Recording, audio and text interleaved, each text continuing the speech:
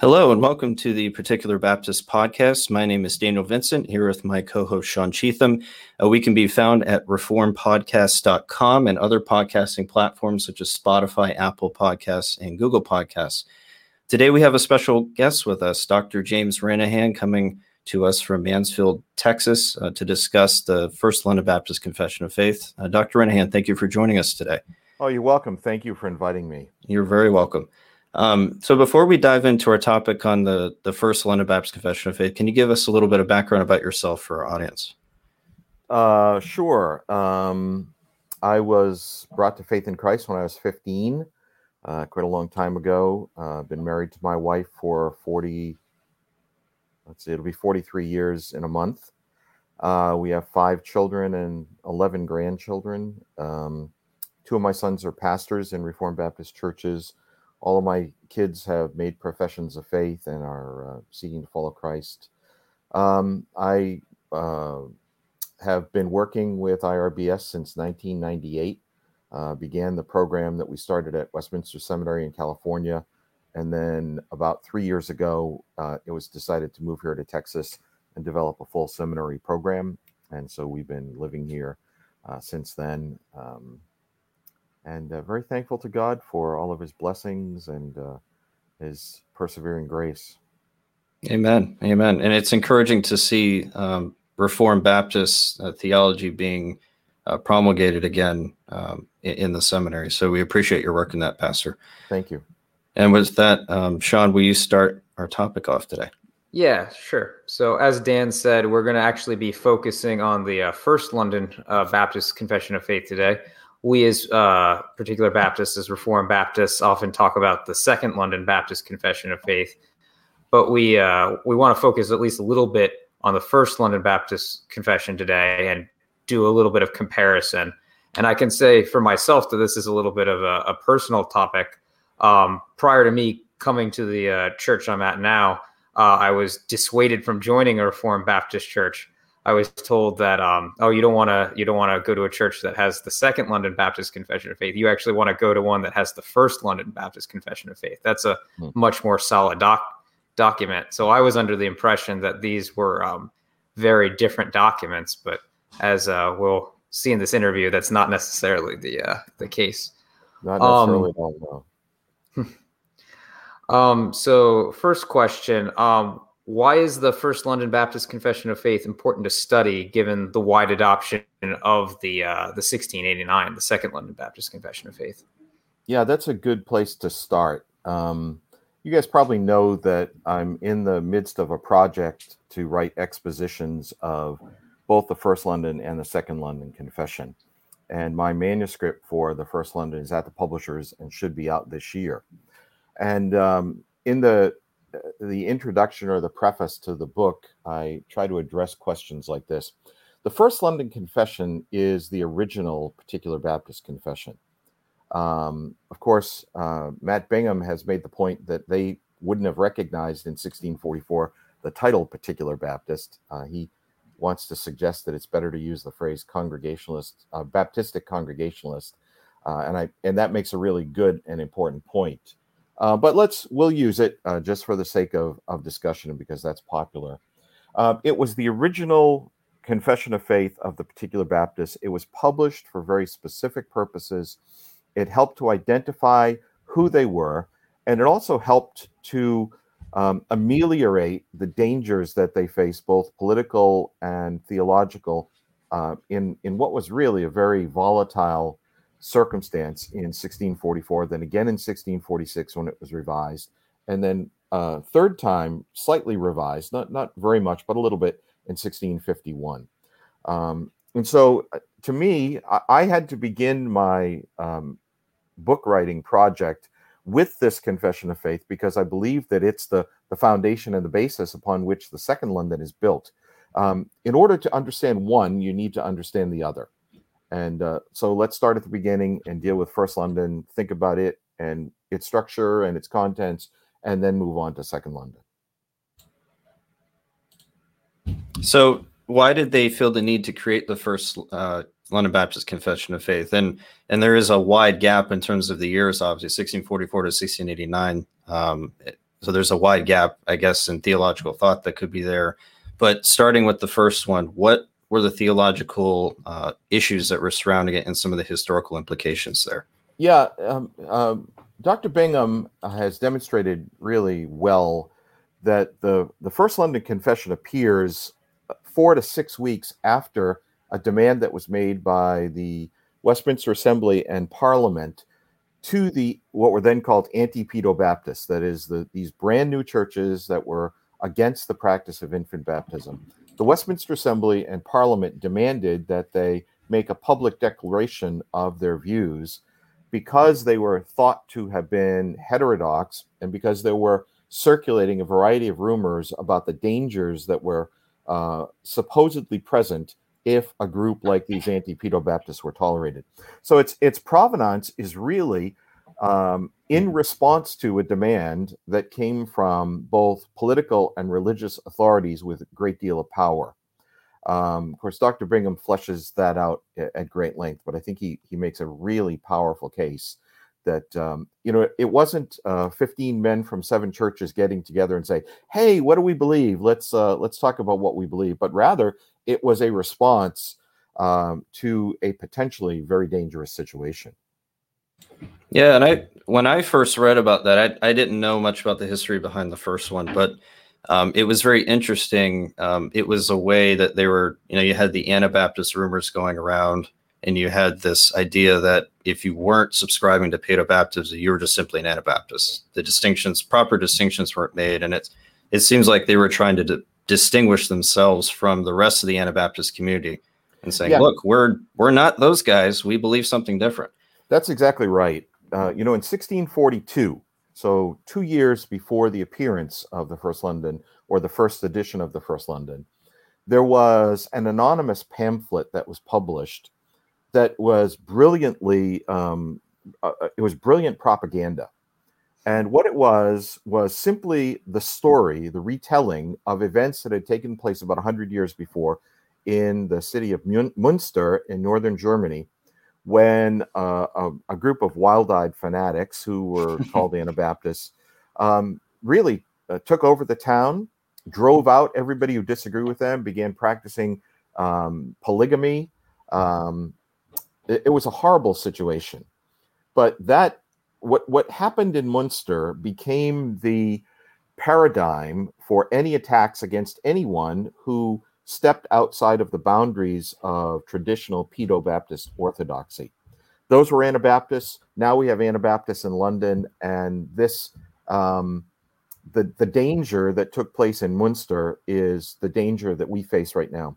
Part of the brilliance of that pamphlet, which probably was written by Daniel Featley, who was a member of the Westminster Assembly, one of the brilliant things about it is it simply tells the story until the last sentence or two, which basically says, let King Charles beware.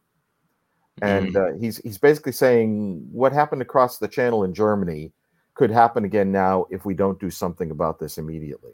And so they were faced with a situation that could have landed them all in jail, and sometimes it did. It even could have forced their exile, or in worst case scenario, martyrdom. Now that didn't happen, but it potentially could have, because the voices that were against them were very loud. They were trolling these churches, really, to use modern language. And it's this, nowadays people say if it's on the internet, it has to be true. Well, back then, if it was in print, it had to be true. Whether it was a lie, whether it was slander, it was considered by many to be true. And they were the objects of this kind of slanderous pamphlet and book war. And so when the Westminster Assembly and Parliament made a demand of them that they step forward and give an honest declaration of their faith, they were ameliorating these potential dangers. And they were trying to say, we're like you. We share with you the same kind of orthodoxy. We are not Anabaptists. So they were doing everything that they possibly could to distance themselves from Munster and everybody else on the continent who was considered to be a wild-eyed fanatic. They wanted to say, we are peaceful Christians who are seeking to serve the Lord according to our consciences, and our consciences require of this path that we're following, which means we can't be part of the Church of England, and no longer can we submit to the practice of infant baptism because we don't see that the Word of God teaches it. And so that has forced us to make these conclusions. The Confession of Faith has to be seen in that light as a document that is saying we're like you, not we're dissimilar to you, but that we believe the things that you do. And what's really interesting, as I worked with all of the literature that surrounds the Confession of Faith, is to see how begrudgingly many of the men who wrote against them acknowledge the orthodoxy of the Confession of Faith. Begrudgingly, sometimes with, I'll give you an example. Daniel Featley, who was this member of the Westminster Assembly and is one of the most important critics, maybe not the most important, but one of the most important, said that there were only 6 or 7 problems with the confession. Almost all of them surrounded the doctrine of believers' baptism, which, if I can lapse into the vernacular here and say, duh, what do you expect, right? They're rejecting infant baptism. He couldn't find anything unorthodox about the rest of the statements of the Confession of Faith. But what he says was, there is a little bit of poison that's covered in a lot of ratsbane. The ratsbane is the poison covered up in sugar. So, the trap is set. If you want to kill a rat, you put the poison in the middle and then you cover it up with something that will attract the rat to come and eat. And as he's eating, he doesn't pay attention. He eats the poison and dies. That's what he says. It's orthodox, but there must be something more nefarious here, things that they're not telling us. So very dangerous situation, but that you're right. They wanted to distance themselves from the Anabaptists, but even more so, they wanted to relieve the political pressures that they were facing in the mid-1640s. We also have to remember that it was a time of civil war. Parliament and the king were at war. And because they're in London, and London is the parliamentary stronghold, when Parliament makes a demand, it's very important to pay attention to what Parliament says and find a way to, as best as you're able to do so, work with the Parliament. And so they present a document that says, we're like you. Yeah, that's very interesting. And it almost sounds like or whoever wrote that pamphlet was kind of poisoning the well. So once these other, anti-Paedobaptists came on the scene, it was like, wait, they must be those guys, because look what we read over here. That's exactly what was happening. Exactly. Precisely. Yeah. Yeah. All right. And in terms of, they submit this document to the Westminster Assembly at the request of Parliament. Why did they receive the pushback? You talked a little bit about the Paedobaptism, but what really drove that? A couple of things. Of course, we could repeat what we've already done about suspicion about Munster and the Anabaptists and political turmoil and all the rest. And here we are at war with the king. If we allow these people to come in, everything will fall apart. There'll be no more society. But also there was a sense of the Church of England had always existed as a church. And essentially the Church of England was the religious body that was equivalent to the political body in the nation. It was the national church. Your citizenship, although they weren't citizens, they were subjects of the crown. But let's use the word citizen, okay?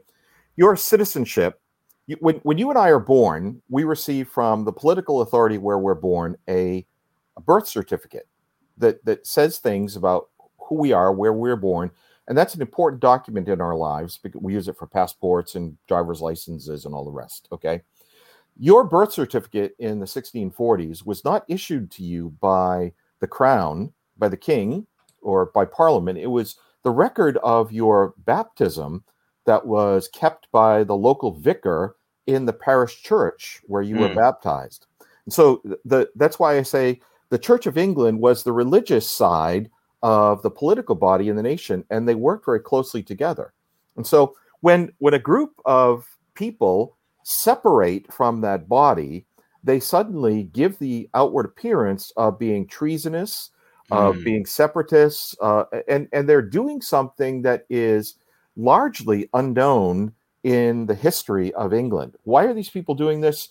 Why can't they be part of our church? In fact, when you read the literature from the critics, that often comes up. Why have you separated? And that continues all the way through the 17th century.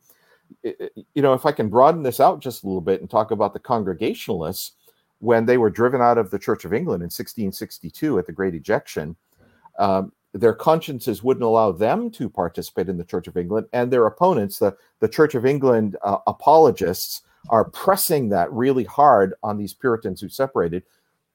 You're violating Christ's command for unity. What right do you have to separate from us? What does that say about us? Are you saying that we're not true churches? So all of those things that happened in 1662 to the Presbyterians and the Congregationalists who separated from the Church of England 20 years earlier are also being thrown at these Baptistic Congregationalists or particular Baptists. There's a whole lot in this story that needs to be recognized. And I think that too often the story has not been told in its fullness, and people have approached that confession of faith without understanding the circumstances and what it was all about and what it was trying to do, and have made assumptions about it that simply don't hold up in the light of careful historical research. Yeah, and that's a good point. You bring up the church and state relationship there that really influenced that. If you weren't baptized as an infant, then you were not considered a citizen necessarily. That's very interesting. And Sean, if you want to add anything else, feel free. Oh, wow. No, that was perfectly clear. So even though the First London Confession was originally written in 1644, it went through a couple of updates and revisions. How many editions did there end up being, and why were these editions made? Yeah, that's a good question too, because it helps us to understand this whole narrative as it moves forward. In 1644, it's published, and it begins to be noticed in the broader Pedobaptist literature. By my count, there are about 8 major opponents who go into print against it, but also there are 3, 4, 5 others who mention it along the way as a document that they can't accept. So you have 10, maybe a dozen mentions of it by different people at different times. In the 1644 edition was almost immediately criticized by Daniel Featley, again, a prominent member of the Westminster Assembly for a time. For various reasons, he was put out of the Westminster Assembly, interestingly enough, mostly because he was a royalist and not a parliamentarian. But that's another story that's fascinating, but it's beside our story today. He criticized it. And the time lapse between the publication of 1644 and 1646 is only about 14 months, even though the dates look like they're 2 years apart. It's really the end of 1644 and early in 1646, so approximately 14 months between the two. It's really interesting that all of the criticisms that Featley made of 1644 edition, the Baptists altered in the 1646 edition to ameliorate Featley's criticism. That is, they're, in a sense, giving in. Someone might say, and I'm not saying this, someone would say they compromised with Dr. Featley because they gave in to his criticism. I would say, no, you got that wrong. Actually, what they did was they were fulfilling their original purpose, which was to say, we agree with you. And if somebody points out that we're deficient or we've phrased ourselves poorly in this place, then we're willing to make a change in order to concede to you that that wasn't the best way to express something. We will express it in terms that you are more likely to find. Now, there are more changes than just the 6 or 7 criticisms of Featley in 1646. You also have an interesting difference between the two, is that the 1644 edition was written largely by laymen. I don't know of any of them who had any formal training in one of the universities or who were ministers in the Church of England. But by the time you come to 1646, they have been joined by 5, 6, 7 men who come out of Oxford or Cambridge and who have been serving as ministers in the Church of England. So now you have the addition of some other theologians, perhaps to challenge statements that are made in 1644 and refine it. Now, what's really interesting is some of the statements that they changed actually made it worse than what it was before. And Robert Bailey, I think Bailey is probably the most important critic of First London. Bailey was another member of the Westminster Assembly. He was a Scottish commissioner.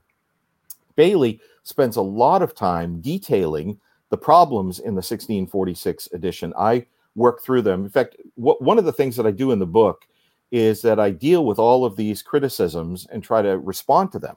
Why is this a good criticism? Why is this a bad criticism? How does this help us to understand what the confession is all about? So not all of the changes that were made in 1646 were necessarily positive changes. The most difficult to deal with is the deletion of some material on the doctrine of the Trinity. Now, I handle that at length in the book. I won't take the time to do that here, but Bailey rightly criticizes the 1646 edition and the changes that it made from 1644 in the way that they phrase themselves on the doctrine of the Trinity. 1651, you've got another 5 years that pass, and in each of these circumstances, the 44, 46, 51, the political circumstances of the day have changed. 1644, there's a civil war going on. 1646, basically Parliament has triumphed over the king. 1651, now you have the Commonwealth era, where it's not really Parliament so much as anymore. It's Oliver Cromwell has come to power. And what's really interesting about that period from 1649, when the king is executed, to 1660, when his son returns, when the Restoration, as it's called, is because England had never been in a political circumstance without a king. They didn't know how to govern themselves. And so you find several different attempts that are made during that period of time to find a method of government apart from Parliament and king that could work for the nation. And finally, they give up, they throw up their hands, and they invite the king to come back. And that's when everything turns bad again. So much of the 1651 revisions, which are minor compared to the changes of 1646, most of those changes have to do more with the changing political circumstances that surround the nation. Well, does that make sense? Yeah, no, it makes perfect sense. And I think it's important, too, that you bring up that they were trying to identify themselves with the broader Reform community and say, look, we believe, especially as it relates to covenant theology, the particular Baptists did, look, we believe what you guys believe for the most part, but here's our differences. I think that's something that is missed in the discussion. You know what's interesting about that? I mentioned that there are 8 key critics who write at length about the Confession of Faith, and then maybe 4 or 5 or 6 others along the way. All of those critics were doing everything that they could to uncover the unorthodoxies, heterodoxies of these Baptistic Congregationalists.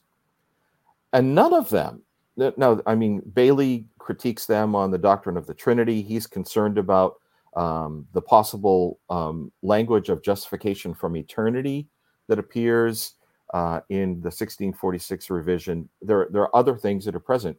They never, ever mention unorthodoxy with regard to the law of God, the place of the moral law in the life of the believer. They never point out that these people have deviated from covenant theology as it's accepted and practiced in the mid-1640s. And that would have been central to their argument to say these people are completely unorthodox. Look what they've done. They're antinomians in that they deny the continuation of the moral law, for example. That would have been the right kind of ammunition to use, but you never find them doing that. And I think that that's of great significance. If these guys are turning over every stone and trying to find every creepy crawly that's underneath the stones, and they find all kinds of things, but they don't find those things, there's reasons for that. And the reason is that's not where the problems rested with the early particular Baptists. And what's amazing is that the Anabaptists were the ones who were being more antinomian, especially as it relates to the state. And even in light of that clear evidence from the particular Baptist confessions, they were still called that. It just shows the pure bias that was there. Yeah, and it's really interesting if you think about that. much of their writing at the latter part of First London is about the relationship that Christians are to have to the political authorities over them, whether it's the king or the parliament or whatever it is. And they phrase it in a very traditional way as they do so, in light of the fifth commandment, honor your father and your mother. Because you know that the fifth commandment was viewed historically as not simply a commandment that had to deal with familial relationships, but the family stood as a paradigm for society at large. And so to honor your father and your mother meant not just your parents, but also those that God has set over you in the political arena.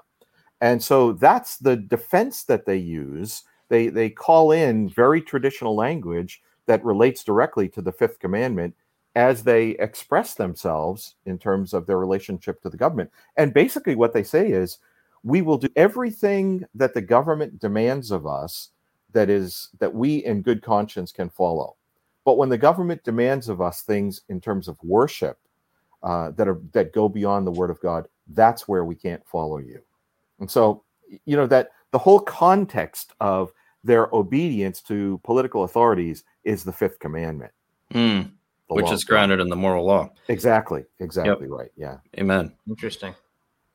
Yeah, so going to, we're talking about the different confessions. So specifically for the 1644 and the 1689, what are significant differences between the two? Well, can I just correct you here? Sure. Don't take it personally. Sure. But the Second London Confession was actually first published in 1677.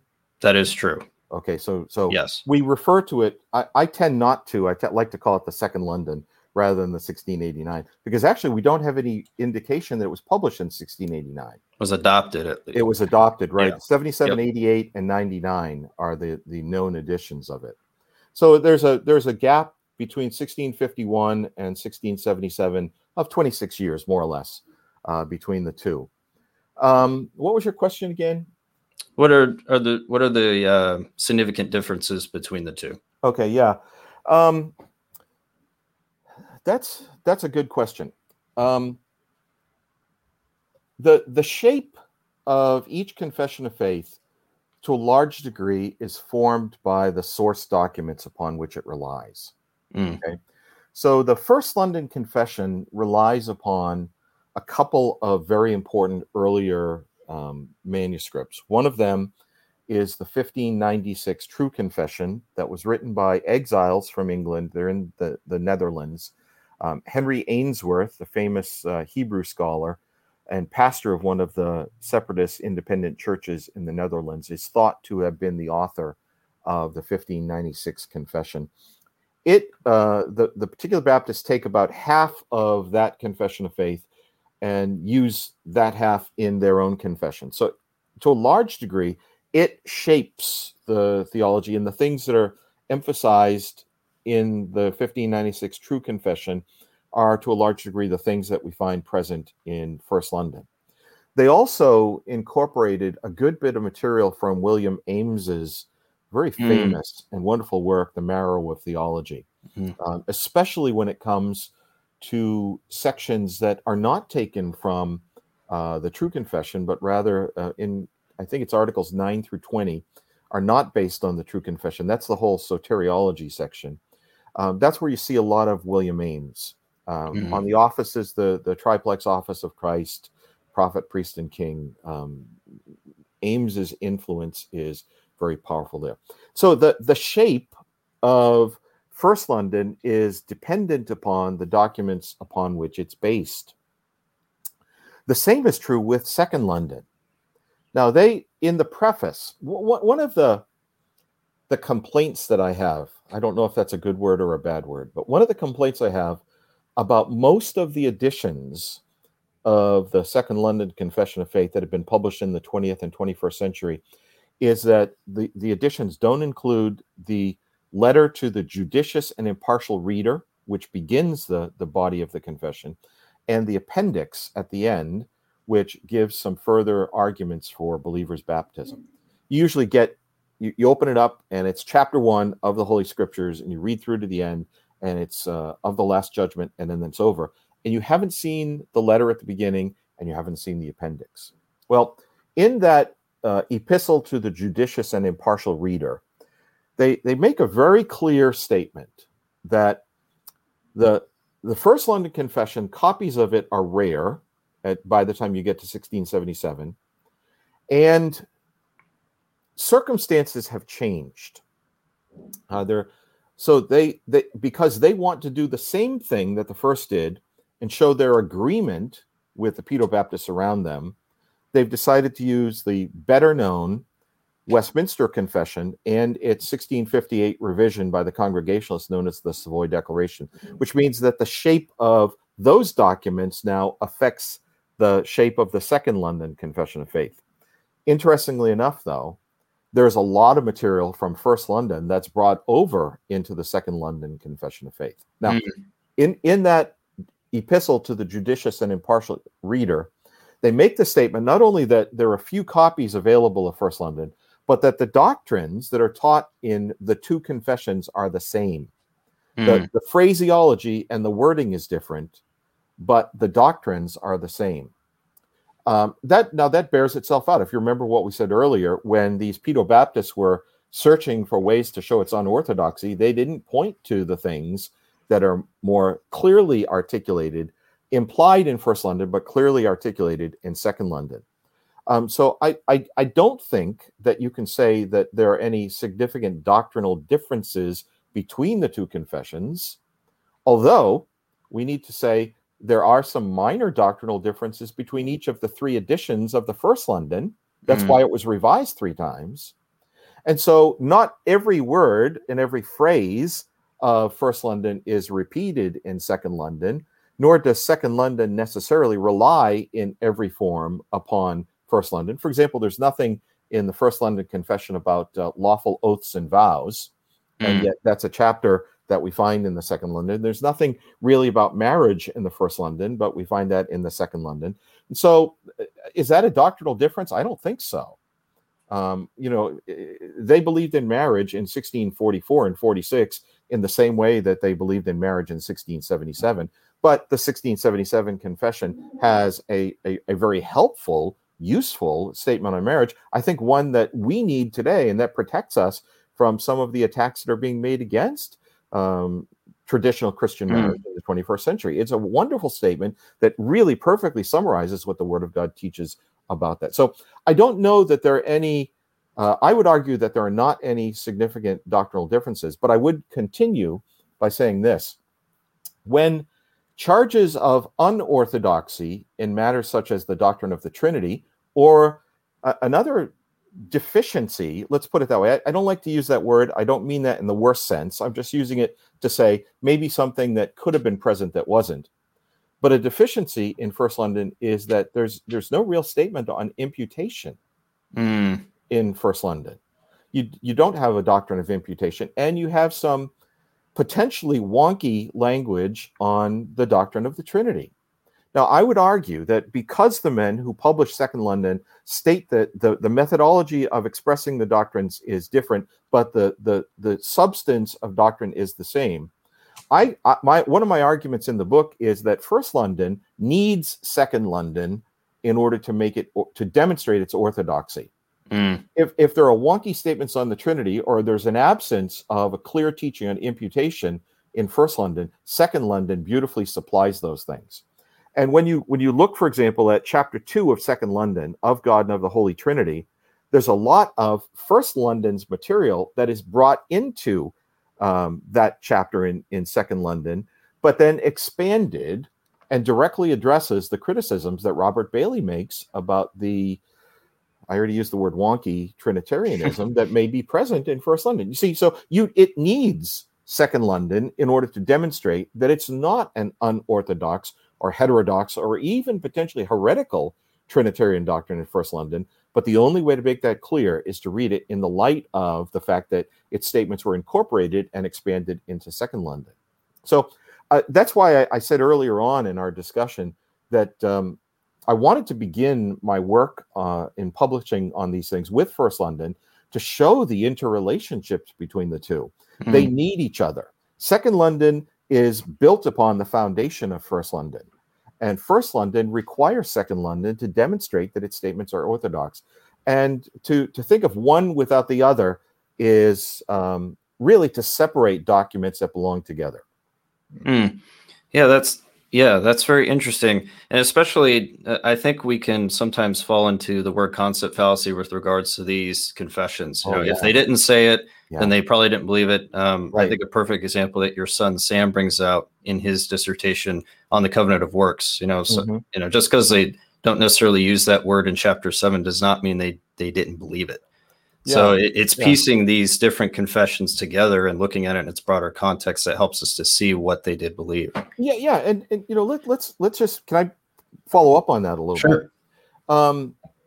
The 7 churches that originally adopted the First London Confession of Faith, 4 or 5 of them signed off on the Second London when it was published.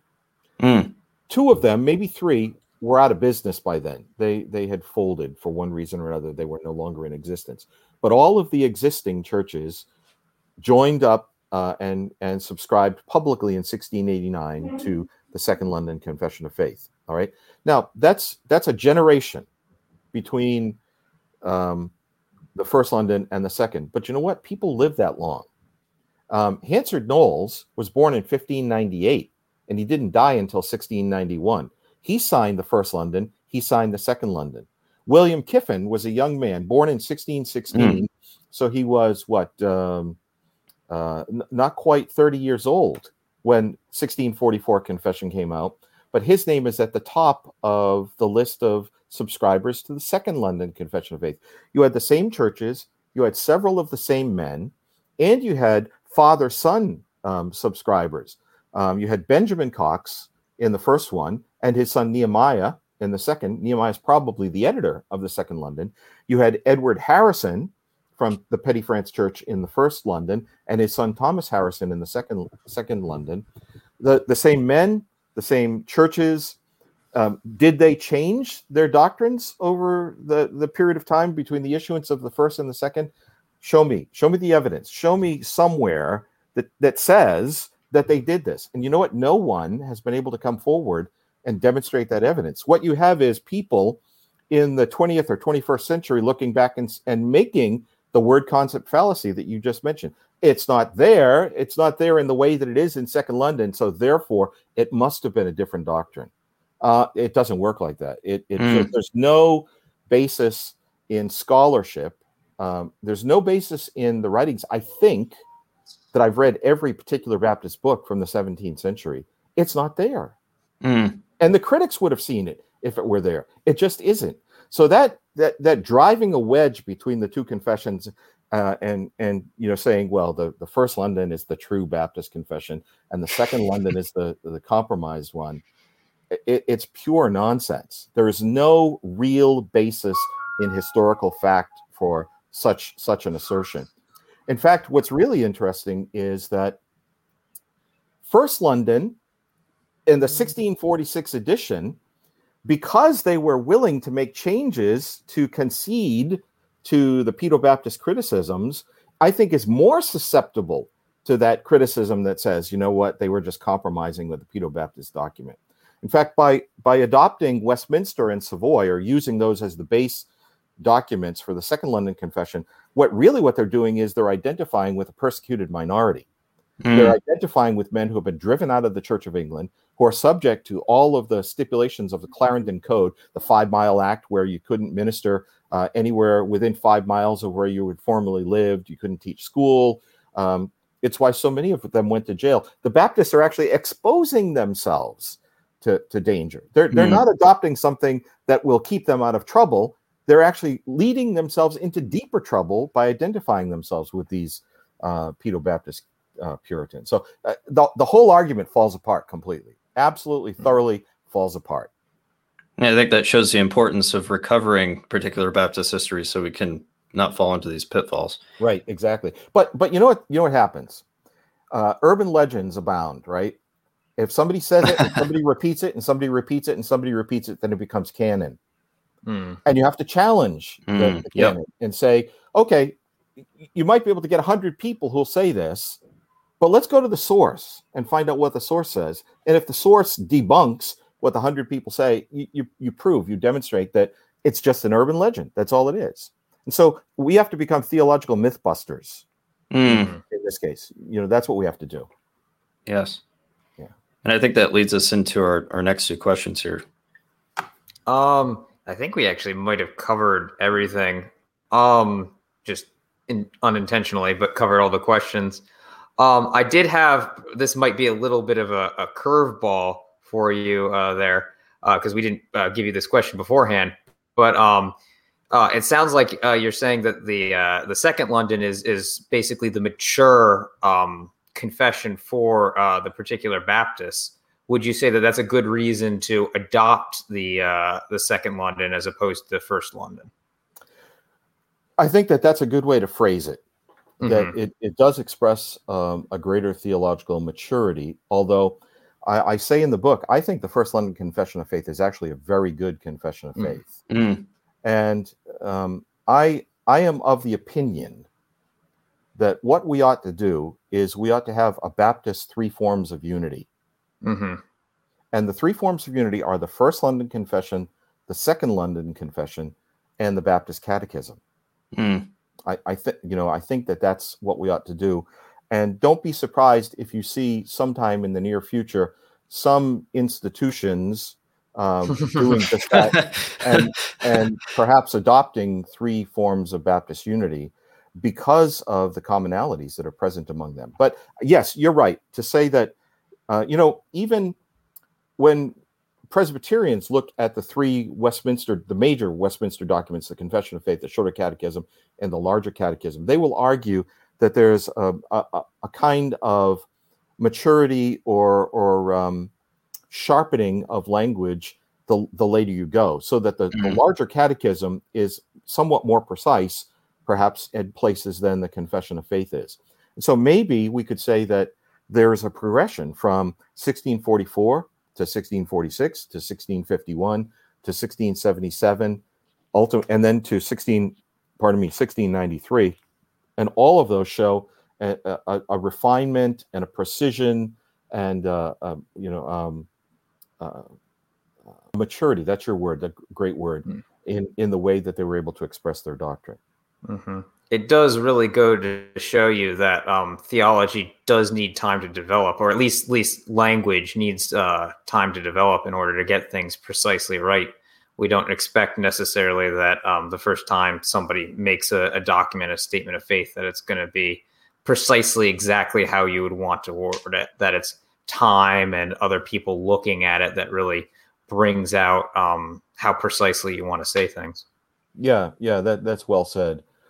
There's another factor too that I meant to talk about in why the 1677 takes a different shape to the 1644, and that is, if any of you have read Sam's books, From Shadow to Substance or the Petty France Church, I think he makes a really strong argument for the historical circumstances in 1676 and 77 that led to the publication of that Confession of Faith. It's a long story, but it has to do with a man named Thomas Collier, who sent out from London to the West Country basically under the First London Confession of Faith, and developed very, not just heterodox, but heretical views, and had to be responded to. They had to write about him. It was a big problem. And he had published a book in 1676 called The Confession of Faith that is really heterodox and at places heretical, but it could purport to be the doctrines of the particular Baptist churches because of his prominence and his importance. And with all kinds of things that need to be told in that story, and you can find them in Sam's books, our Confession of Faith appears suddenly as a result. And it directly addresses some of the problems in the theological views of Thomas Collier. So that it's not just that the Westminster Confession and the Savoy Declaration were more popular and they decided to use those things, but they needed to be able to express themselves quite precisely in the face of this very serious defection of Thomas Collier. I was reading some of the material today in a book that was published against Collier, and his views were really, really strange, idiosyncratic in the worst way across the board. Was he an Arminian? Was he Socinian? What was he? He seems to just have taken all kinds of different things and put them together like mashed potatoes, and you end up with something terrible. Was the result. So the Confession of Faith in that historical context demonstrates the orthodoxy of the 100 churches, that more than 100 churches that adopted it in the face of the defection of somebody very prominent. Yeah, and Collier was no small name among particular Baptists either, which didn't help the situation. No, that's right. Yeah. Well, I think that's all we have for today in terms of our discussion. Very good discussion. This is one of our goals with this podcast, is to bring forth our history, our rich history as particular Baptists, and help to preserve it. So, Dr. Renihan, thank you for joining us today and helping with that discussion. My pleasure. Thank you for inviting me on. Appreciate it a lot. You're very welcome. And with that, Lord willing, we will be back next week for our next episode. With that, everyone have a great Lord's Day and a great weekend. God bless. God bless.